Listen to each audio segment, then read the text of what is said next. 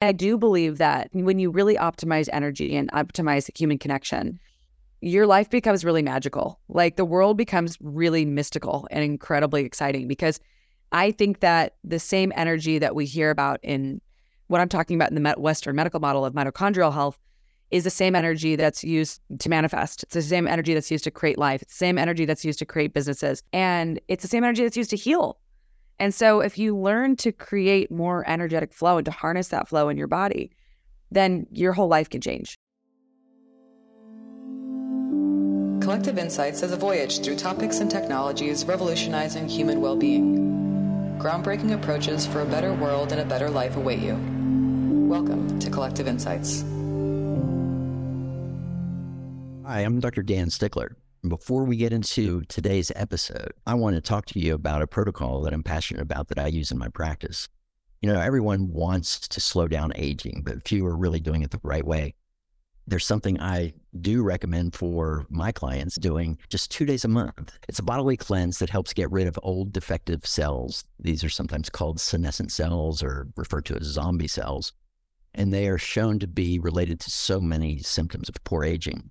This bodily cleanse is a supplement which contains a group of ingredients called senolytics. Senolytic ingredients help our body to flush senescent cells, helping with easier repair and rejuvenation from muscles to joints to how we feel every day. Qualia Senolytic is the bodily cleanse supplement taken just 2 days a month for healthy aging that you have to try. Now, research on aging and longevity, including a beta study on Qualia Senolytic, shows that senolytic supplementation can play a huge role in enhancing how we age. Now, to learn more about senolytic research and to try Qualia Senolytic risk-free for 100 days, go to neurohacker.com, use the code PODCAST, that's PODCAST, for a free gift with purchase. That's Qualia Senolytic for better aging at neurohacker.com. Hi, this is Dr. Greg Kelly. Today I'll be your host of Collective Insights. And with us, we have Dr. Molly Maloof, lecturer at Stanford University, founder and CEO of Adamo Bioscience, and author of The Spark Factor, The Secret to Supercharging Energy, Becoming Resilient, and Feeling Better Than Ever. Molly, welcome back to the show. Thank you so much for having me. Oh, you're welcome. I want to start off just with a quote. It was from your introduction, but I think it sets the table great for this episode since we're going to be talking about your book, The Spark, and things we can do to reignite it. So the quote is, "There's a spark of life inside each of your cells that powers your body with electricity. Some call it Tai Chi or prana or life force. All life arises from this spark. But for many of us, and especially women, the demands of life have begun to dim this spark." So that's what I wanted to use to just lead in. Could you start by explaining what exactly the spark is and what led you to write the book? I mean, for so long, I had this very materialistic view of the body. And over the years, I've really started to learn about the body through a lens of energy. And that really was a major paradigm shift for me internally to understand that it's not just about our genetics and the genetic plans of the body. It's really about, do we have enough energy to maintain the integrity of the structure? And that energy, like that literal, vital force that's running through us is it really comes from our metabolism. It comes from these mitochondrial organelles that are essentially batteries and capacitors. And we actually inherit our mitochondria from our moms. And, the mitochondria in the sperm, they get destroyed during birth.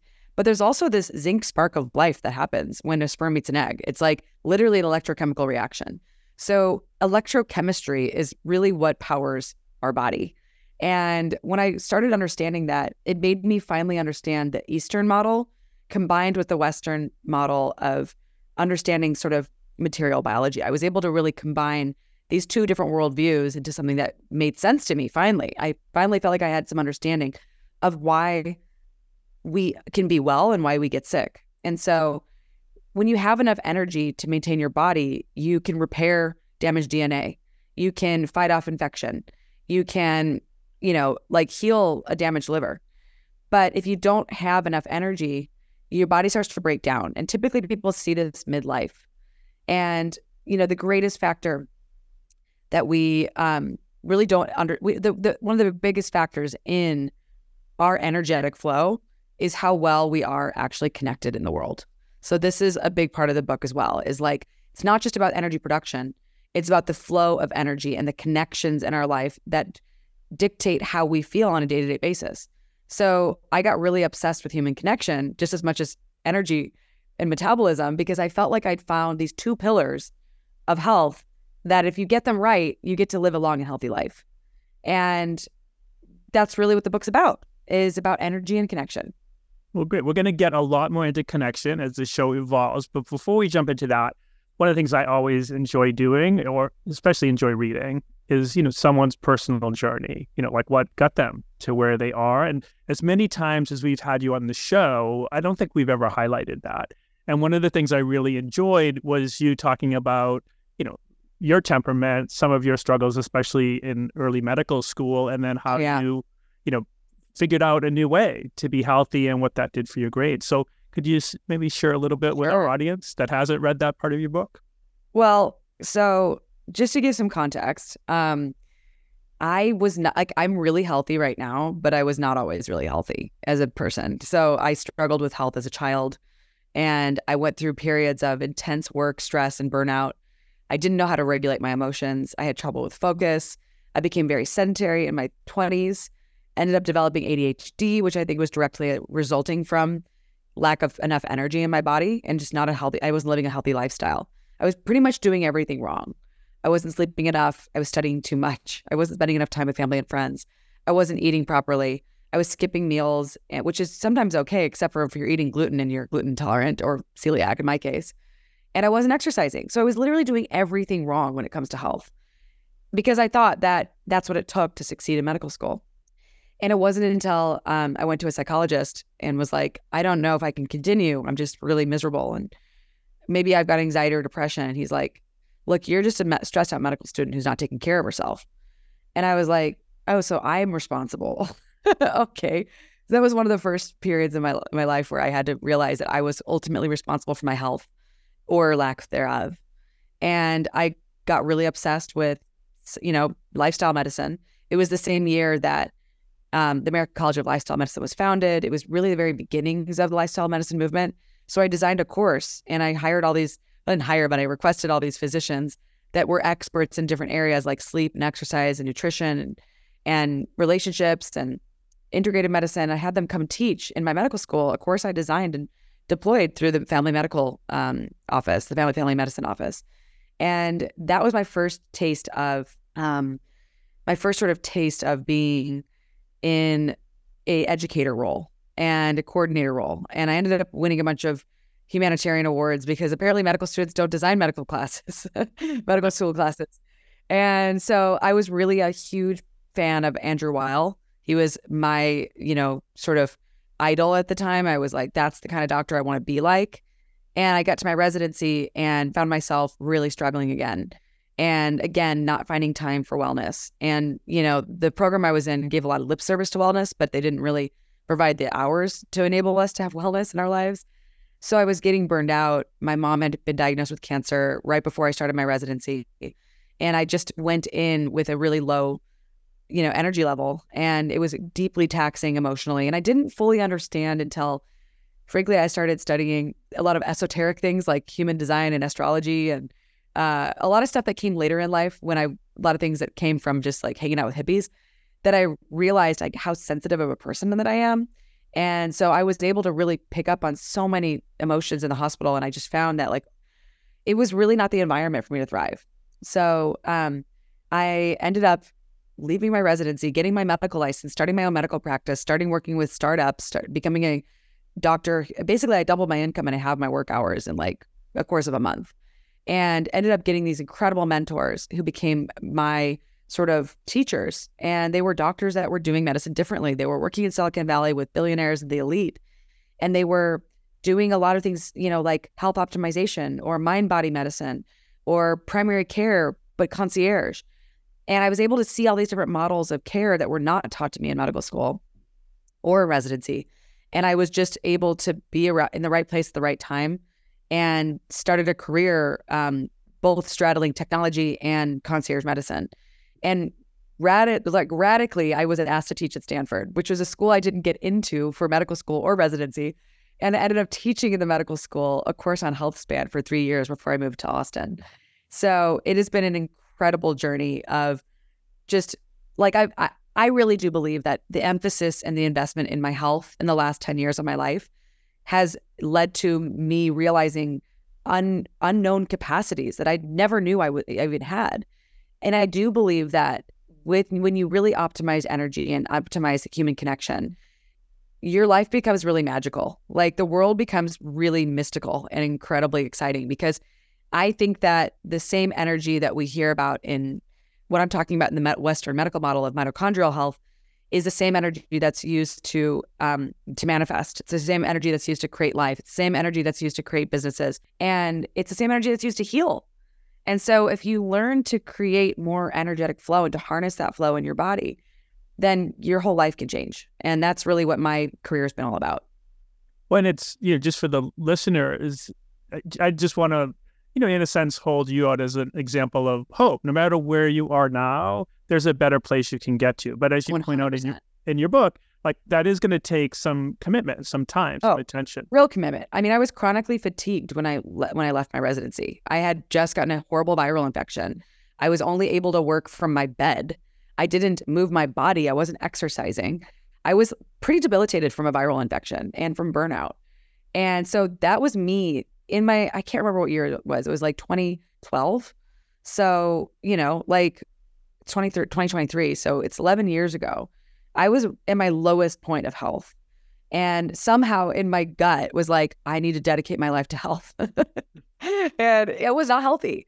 I was not healthy, but I was like, there may be doctors out there listening, and maybe they're struggling with burnout and they're feeling disenchanted with their lives and their practices. And they're wondering, what can they do differently? And just know that you don't have to be perfectly well to change your career.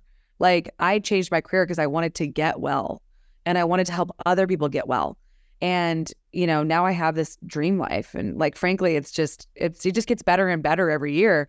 But I also, in the last few years, started realizing that it's not enough to manage the biological and the material. You have to address the psychospiritual.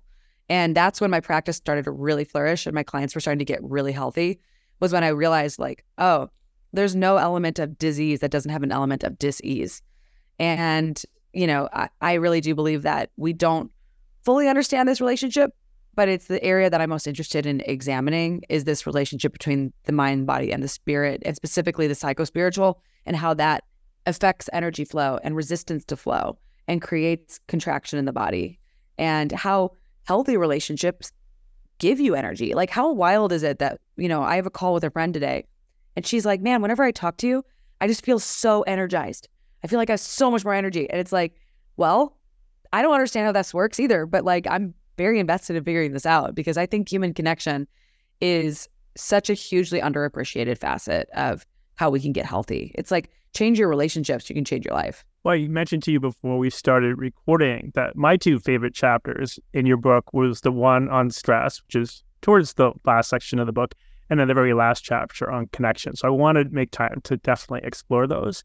And one of like my bias would be the same as yours. I was when I was in practice, which dates back quite a few years now, I was very mind body oriented. I loved NLP as an example of a technology and things like that. And I even, like in the stress sense, Selye, who's the grandfather of the physiological stress concept and did a lot of the pioneering work, his notion after all was said and done is that there was no stress greater than mental emotional stress in humans, right? So it just tends to be, in my model, if that's there, it's much more challenging to get. It really, really is.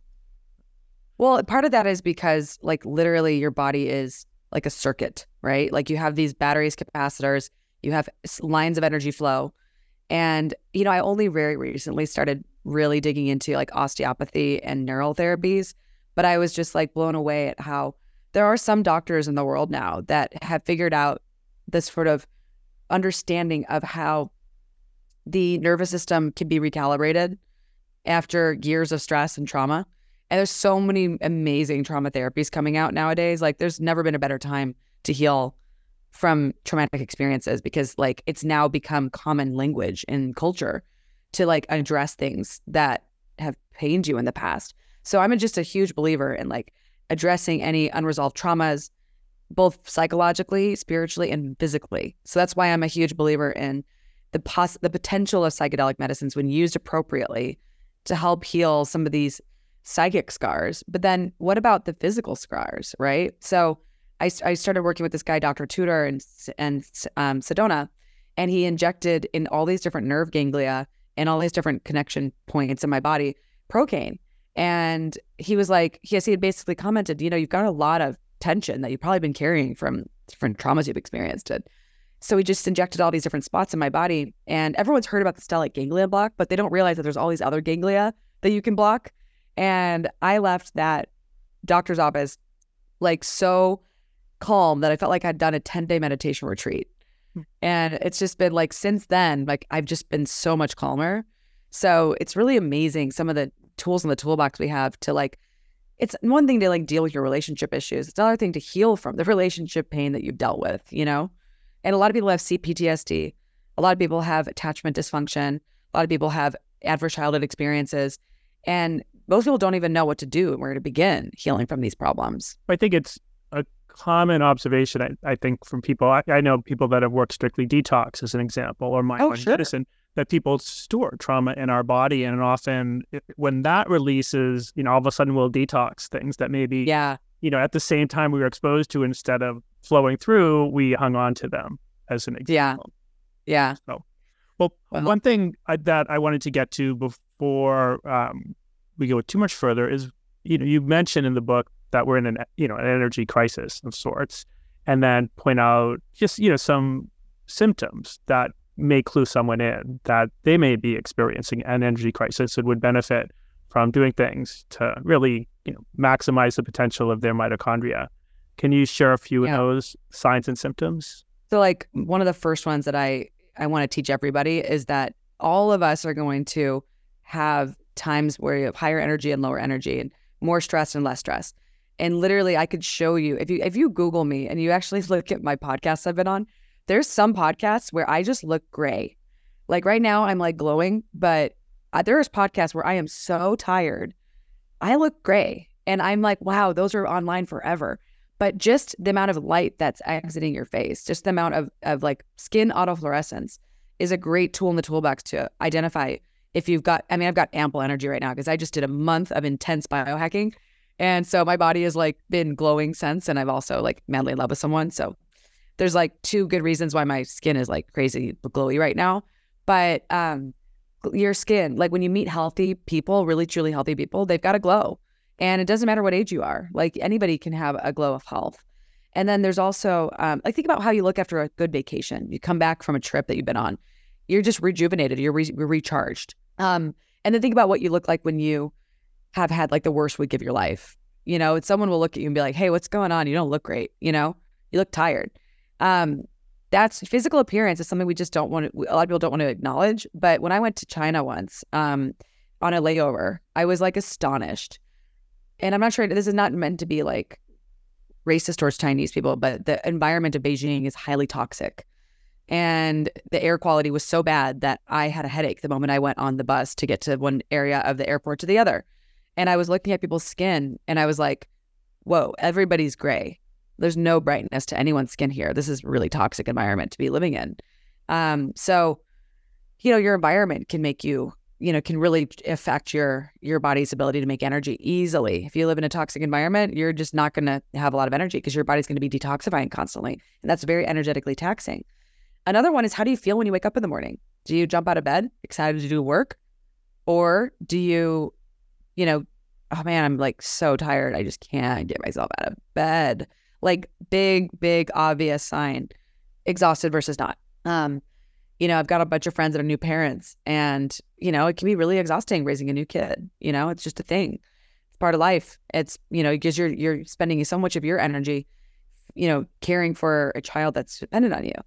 Another one would be, you know, like general well-being. So do you feel resourced?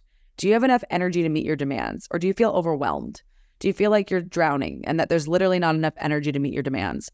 Overwhelm versus feeling resourced and having well-being, very different feelings, right? Like I know what it feels like to feel completely overwhelmed and just like overextended and burned out. And I know what it feels like to have so much energy then bouncing off the walls.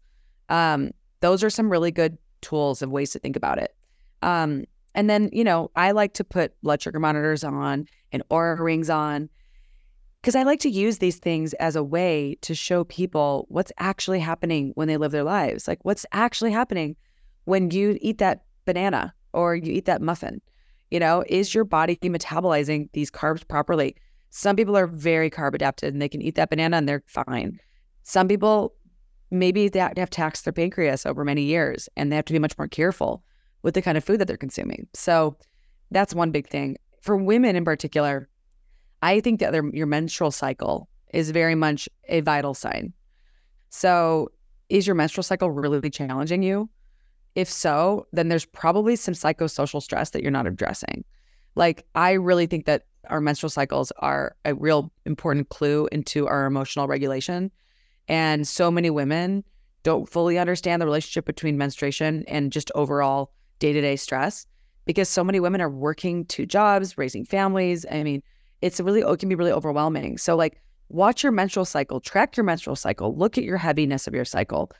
Ask yourself, is this healthy? Do I need to talk to a doctor? Do I really need to address anything in my life that could be causing me pain or causing me, excess flow? These are things that we don't get taught, but I've seen time and time again are directly related to unexpressed emotion, usually. Wonderful. So I've teased twice that 2 of my favorite chapters were one dealing with stress. So that was stress drains your batteries. Let's jump into that. I love talking about stress and you did such a brilliant job in that chapter. Well, it's like the thing is that we have these batteries for a reason, right? We have this body and these mitochondria for a reason. They're literal mini supercomputers designed to sense and integrate information, just like your brain. They sense and integrate and then they direct energy to where it needs to go. So it's like, when I figured that out, I was like, whoa, we have this beautiful distributed neural network throughout every cell. And that's really cool because your cells are thinking for you to figure out how do you keep this body alive. And if we didn't have these innate capacities, we wouldn't stay alive. We wouldn't be able to adapt to these demands in our environment. So mitochondria really are the organelles of adaptation. So, for example, if you're a woman and let's say you're dealing with a partner who's got a massive mental health breakdown, you might be experiencing some real trouble with your metabolism and you may not know why. Or maybe you're dealing with work stress, or maybe one of your children has been sick for months. And the reality is that you have this system that's designed to hold on to energy in order to keep you alive. So when I look at people walking around that are obese and overweight, the first thing I think to myself is, wow, like what unexpressed pain have they not been feeling or never, maybe they were never able to feel, because the body wants to protect itself through food consumption. And we have this very vicious cycle in our environment in America where we watch news that is deeply stressful, and then we eat food that we're being fed through commercials that's deeply toxic. And so everyone's like, wonders why it's so hard to lose weight in a country like America. Well, we're being programmed to be fat. Like these messages are putting stress signals through the body, literally deranging the metabolism, creating creating what's called the cell danger response, creating chronic inflammation and illness behavior and depression, leading to people trying to self-medicate with food because it's the most widely abused drug in the country. So our obesity crisis is not, like, in my opinion, very complex. It's literally mitochondrial dysfunction, and it's at scale. And we have energy dysregulation on a macro scale too. So we live in a world where our food production systems are deeply stressful for the environment. So now we have we have the same energetic problem on a macro scale and a micro scale. And it's like, when you see these patterns, you're like, wow, how interesting that humanity created so many problems for itself, And it's just so interesting to think about that way because, when you can get your nervous system calm and relaxed, and you can get into a parasympathetic state, and you can get your brain to believe that you're able to lose weight loss, and then you just choose the right foods and deal with emotional eating, which is really usually driven by unresolved pain, suffering, trauma, attachment dysfunction, relationship issues. If you can deal with all those things, then weight loss does become actually easy. But it does take an understanding of these drivers of weight gain that are largely, believe it or not, they can be in your control, but we just don't believe it because we're so conditioned that it's normal to watch the news and be stressed. It's normal to eat fast food and processed food. It's normal to shop at grocery stores that the 80% of the food is not edible. In my opinion, it's not food. It's just food-like products. So, this is, I don't know. I mean, I kind of like, the reason I kind of went to the metabolism is that I think when people think of stress, they think of like, oh, I'm just feeling really stressed out, but they're not relating it back to what's going on a metabolic level and on a mitochondrial level. When people think of weight loss, they think of exercising more and eating less. But so many people do that and they fail. So why? That's the question I had. It was like, why? Why do all these people fail or relapse? And it's like, ooh, it's the stress factor. It's the work environment. It's the relationship problems. It's the unresolved traumas that's actually running the show. And the burnout that so many people have felt, and the PTSD that so many doctors and other people are dealing with right now because of what's going on in culture and society. Well, I think when I wrote my book, and it's 10, 12 years ago. Now, one of the frames I had, because my book was on, weight loss, shape, was just think in terms of the hypothalamus. It's the seat of, what self-regulates all of our survival needs, right? Appetite, thirst or hydration, sex drive, but you could say connection and romance would have a lot, that tie in with that. This stress, their body clock. And the way, it always seemed to me, and I started working with overweight people in the Navy just because at the time I was one of the few officers in decent shape. And it was thankless, right? Like, horrible work environment, sleep deprivation, shift work, lousy food, right? It was a no-win situation for many of those people. But the way it's always seemed to me is when any of those basic drives aren't met, the adaptation is generally the same. And it's that its appetite goes up. By one of those core needs not being met, the most common adaptation is gaining weight. Functionally happens. Yeah, that makes total sense. Yeah, and I mean, it's maybe not 100% accurate, but it's really a useful way to look at it. So, yeah. And then I loved how you talked about the generalized unsafety theory of stress. I didn't know anything about that until reading your book. Oh, it's funny because I spoke with Stephen Porges at a dinner directly about this topic, and he was just like shaking his head at me. And this guy is like one of my heroes because he's the founder of polyvagal theory. And he actually didn't disagree with me. What he said was basically that the generalized unsafety theory of stress says that our brains feel stressed at baseline unless they're told to feel safe. And the reality is that there's unsafe contexts. So if you're living in Israel, that's a very unsafe context right now. Living in a forest fire is an unsafe context, right? Even just living in a city where you don't know your neighbors can feel unsafe. And then there's even just driving at night where there's no visibility because of fog, that's an unsafe context. And then there's unsafe bodies, which if you live in a body that is like, let's say you're homeless on the street and you can't clean yourself regularly, your body is at risk for infection. Like that's an unsafe experience to like not be able to protect your body through cleaning yourself. Obesity is an unsafe body because your body is carrying a lot of extra inflammation and you're also having to carry a weight around. Like imagine having to carry an extra 50 pounds bag around all day long. That's what some people are dealing with obesity, sometimes even much more. So that sends a stress signal that you're like, you've got a lot of stress that you shouldn't have to carry. And then there's unsafe bodies, unsafe contexts, and the arguably is like unsafe. There's another one, I can't remember the name, but it's basically unsafe people. Social networks is what you... Social networks, yeah. So like lack social networks versus like not having a social network, or I would even argue like having toxic social networks, right? Like those are very unsafe contexts, unsafe environments socially, versus a safe context. So Stephen's comment was that our brains are actually wired for safety if sent signals that things are unsafe, because our initial environment was supposed to be in tribes. We're supposed to live in communities. We're supposed to feel safe at baseline. That's his theory, is that it's that all of our environments have changed so much since prehistory that we now live in generally an unsafe environment because we're not supposed to be so isolated. Like we would be feeling safe all the time if it wasn't for the fact that we now live isolated and alone. And so that was what his comment was that it's not that he believes that the alarm signal wouldn't have been on all the time due to feeling unsafe in more tribal and more communal times. And the other big area you point out is, generally an opportunity for all of us to heal is adverse childhood events. Yeah. So adverse childhood experiences aren't always traumatic and leading to disease, because they have new research that just came out on that even just having one caregiver that was maybe a family friend or a family member, even if you had these adverse childhood experiences, if you had protective experiences concurrently, it can actually buffer against the adverse childhood experiences.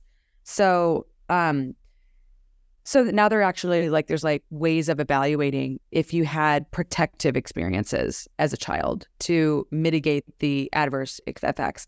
And the funny thing about being an entrepreneur is I meet a lot of other entrepreneurs and I meet a lot of investors, and it's really uncanny how many investors have commented that some of their best entrepreneurs are literally people who've had some of the hardest lives and the biggest traumas.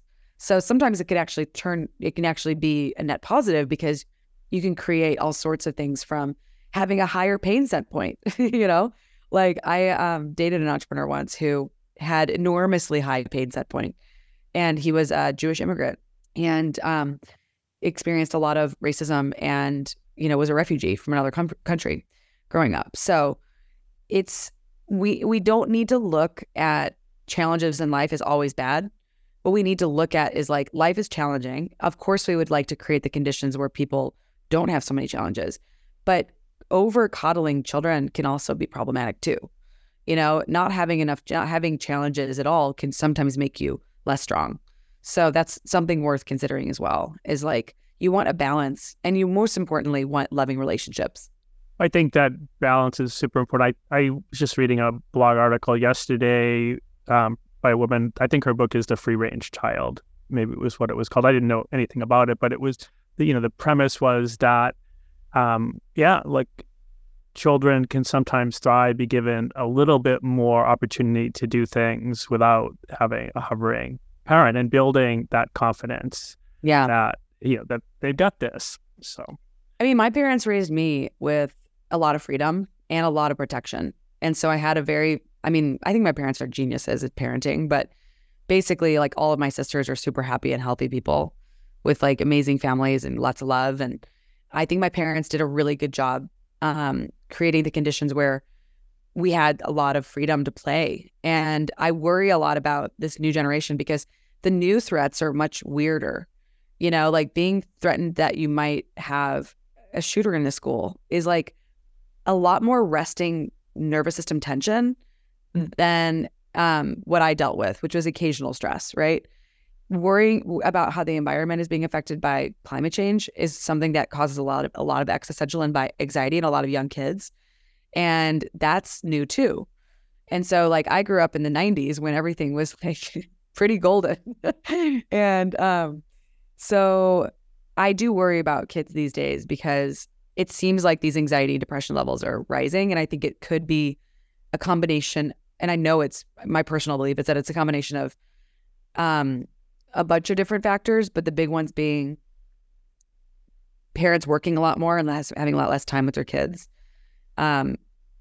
Pretty rampant gut dysfunction from a very chemically toxic food environment, and just way too much packaged processed foods. 60% of a child's diet is processed foods or fast food these days, which is just poisonous. And then on top of that, there's the just the amount of lack of social connection due to social media. So many kids are socially connecting only through their phones, which is just disconnected. It's just not the same thing as having human connection, human touch. And then the existential reasons, that are causing kids to worry. The fear that college may not be worth the money anymore. The fear of competitive work environments. The fear of AI taking jobs. There's a lot of things that kids have to worry about that I didn't have to worry about as a kid. So I do think that what's really exciting and interesting is like this huge drive in homeschooling.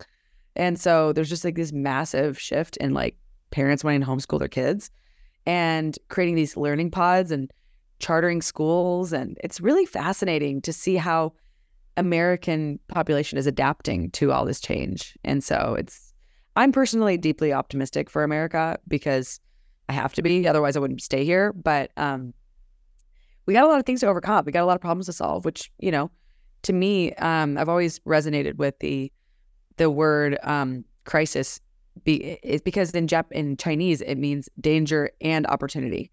And so I'm of the sort of the sort of like I'm sort of the genetic stock that believes that any sort of crisis is a major opportunity. And that's always sort of been I was very, in a weird way, fortunate or unfortunate to have experienced some familial challenges early in life that woke me up to the reality of human suffering and created a very, I would say, a pretty resilient young woman at a very young age.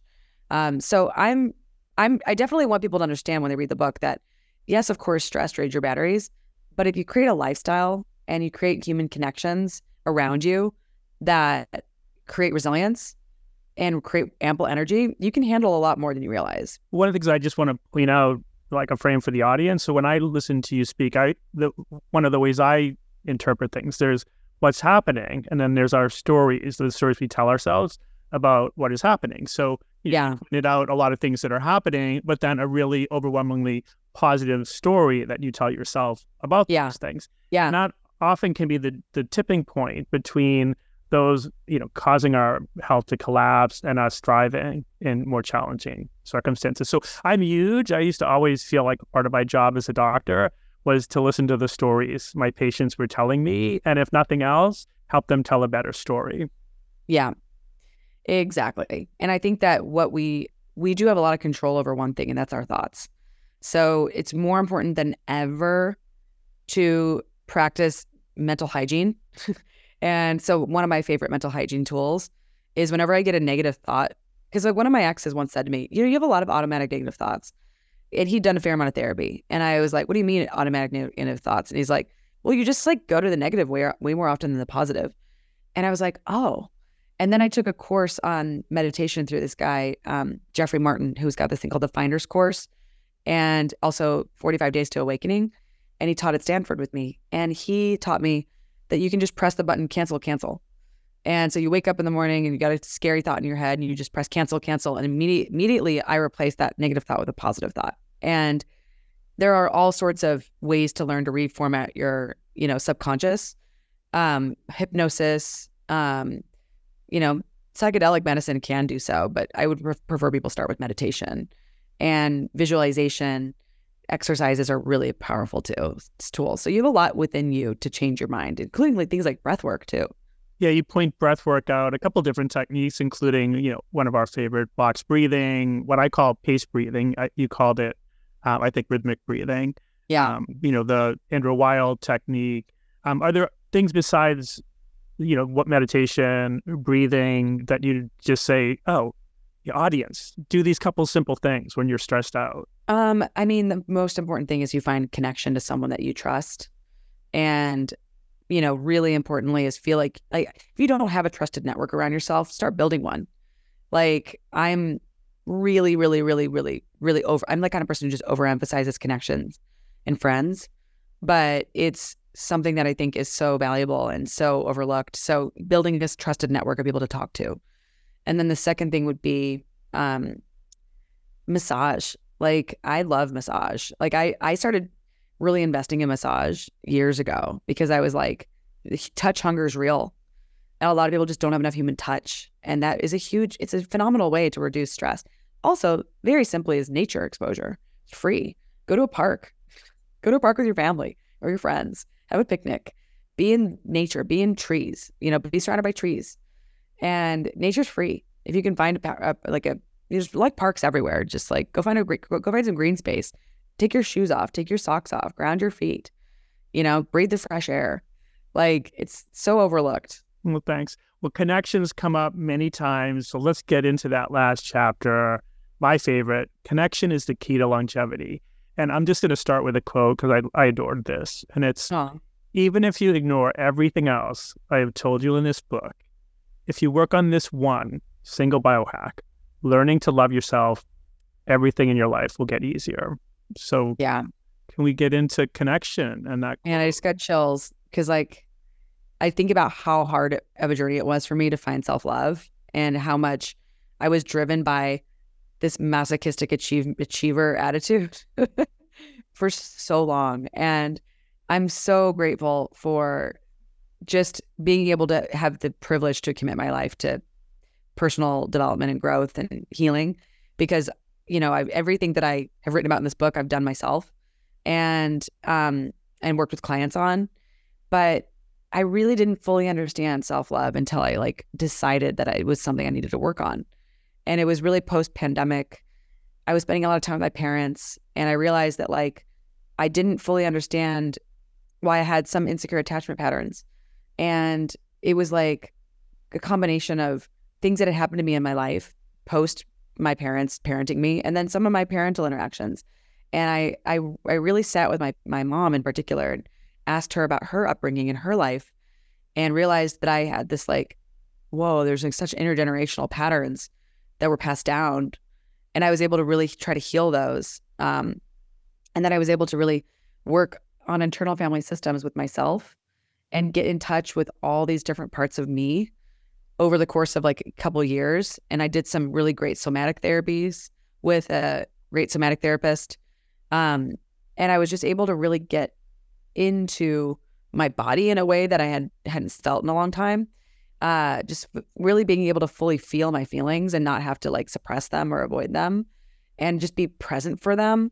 Still, a big piece of self-love is not running from your feelings, not avoiding how you feel, not trying to suppress or dissociate, but just being with you like a parent would be with a child. And that combination of working on attachment, internal family systems, somatic therapies, led to this waking up one day and being oh my God, I really like who you are. You're great. And, and it's wow, you don't need to change anything. You're awesome. You're good. And that was a really big milestone in my life of just being oh, wow. And I still get these tinges of okay, I need to change that. And okay, I'm in trouble, or I did something wrong. But it's a lot less so.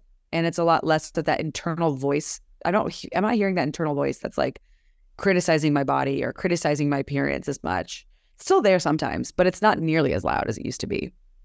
When I think it's natural, there'll be a little bit of ebb and flow, but if we can change or shift our baseline to one where our norm is that, love, acceptance of ourselves, and it doesn't mean we're perfect how we are. The journey's always, moving, but it's just such a much better story to tell ourselves. And I think it sets us up for success everywhere, relationships, work, financially, in your case, practicing, working with clients. So it's so lovely. Yeah. Thanks. Sure. Well, I just want to, encourage the audience.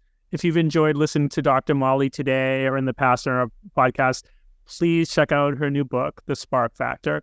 And Molly, what's the best way for our listeners to follow you? Well, before we go, I want to plug a couple things. So first is, the very last chapter of the book is all about human connection. And my company, Adamo Bioscience, is creating a bunch of products and services around the science of love.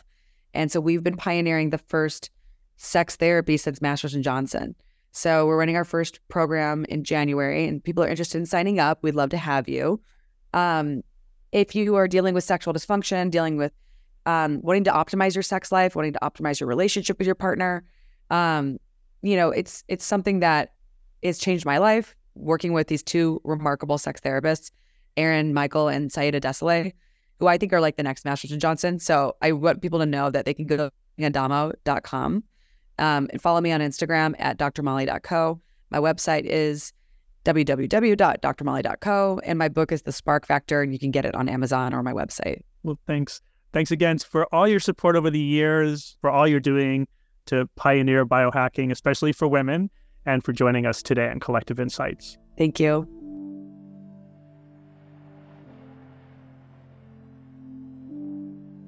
This podcast is for informational purposes only.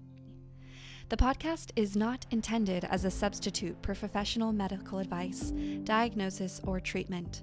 You should not use the information on the podcast for diagnosing or treating a health problem or disease, or prescribing any medication or other treatment.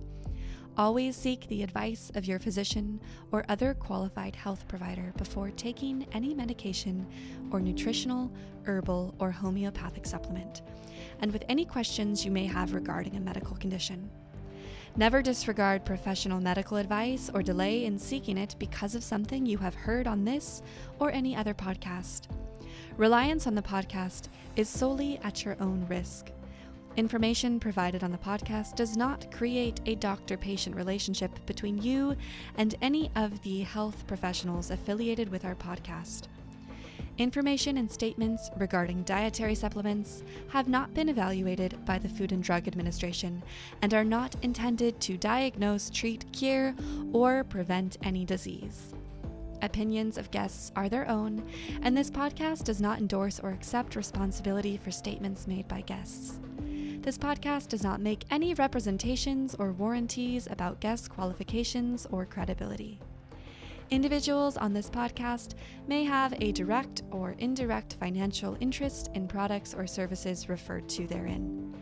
If you think you have a medical problem, consult a licensed physician. This podcast is owned by Neurohacker Collective.